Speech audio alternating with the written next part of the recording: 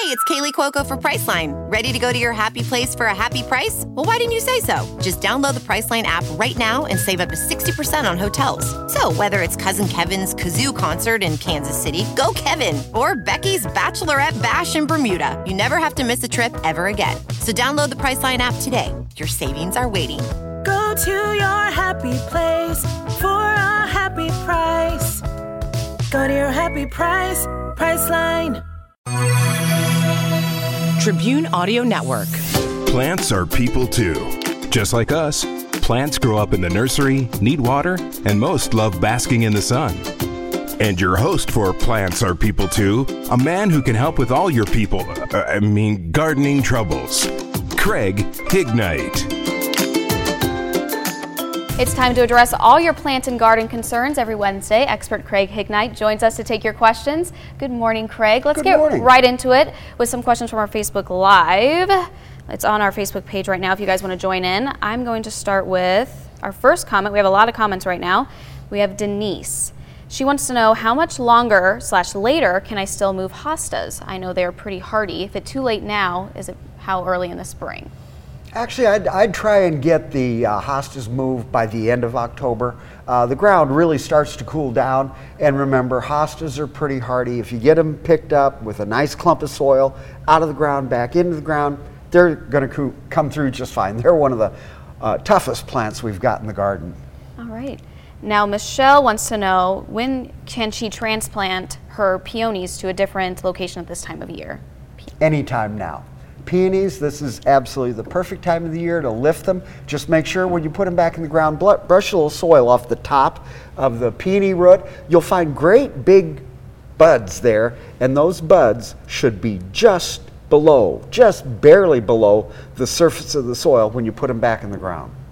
All right, perfect. And then Sandy Smith Day wants to know, what do you think about growing tomatoes and peppers indoors with artificial light? That's a good question. Well, you can give it a try, but it's going to take a lot of light. If you try it, you're going to get as bright a light source as possible. You're going to leave the lights on for 16 hours a day and keep the lights right down above the plant. We always say, if you aren't occasionally burning a leaf with the light, you're not close enough.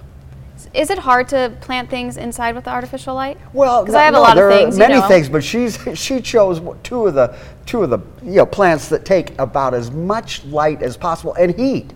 It is heat. That's the reason that our gardens do so well. We go up into the 80s and lower 90s during the summer, and these plants are true tropicals. They love the heat.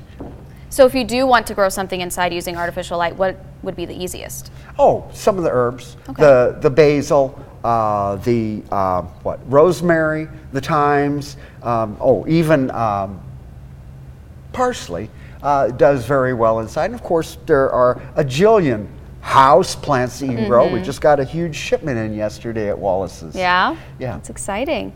Deborah wants to know, any ideas on how to protect my boxwoods this coming winter? Several of them were severely damaged last winter. Well, the first thing we're going to do is hope that we don't get the same winter we had last year at 34 below zero. Yeah, but right now, you should be going out and spraying them with Wilt Stop. It is a pine oil that you spray on the outside of the plant. It forms a shield. It's like putting them in a little baggie for the winter so that they don't dry out. The only thing you have to have is 24 hours above freezing after you apply the Wilt Stop, so it has a chance to cover and dry on the plant. And it's time to do it now. We're dropping down very quickly to below freezing at night. Okay, here we go. Margot wants to know, should I cut back my hibiscus? Well, if it's the outdoor hibiscus, no. I would go ahead and wait until spring to do that. I usually cut the outdoor hibiscus in the spring just as it shows signs of life. If it's a tropical hibiscus that you're bringing in the house, I wouldn't give up all that energy that it has built up all summer. I've had hibiscus bloom right through the entire winter in a south or west facing window. If you absolutely have to cut it back, then you want to do that by about the 1st of March so it has a chance to develop new growth before you put it back outside next summer. All right, perfect. Gina wants to know, and you may have already kind of answered this, when should she stop growing herbs outside? You grow herbs outside right until frost takes them down. If you're planning on bringing them in with those nighttime temperatures that we're looking at, I'd be getting them in a container and getting them in the house very soon. All right. Julie wants to know, can I cut down my daylilies? We're far enough now that if you're into cleaning up your perennial borders in the fall, it's time to go ahead and do it now. Within the next couple of weeks, Mother Nature is going to take them out with frost anyway, and you might as well choose a day when you can be comfortable while you're out there working in the garden. Oh, sure. Got to do that before, honestly, today. Like Morgan said, today's the last tomorrow, nice. Although the days are not going to be so That's bad. true. You know, it's just, and I hope nobody's out there doing this in the middle of the night. Oh, good Lord, your neighbors that's are going to true. think you're strange. We're all a little strange. Jedediah wants to know, what do we do with our live forevers? Live forever. Well, they should go ahead. They'll make it through the winter just fine. You can cut them back now, although that's another one. I have never been a fall cleanup person, maybe because I was always so busy at work.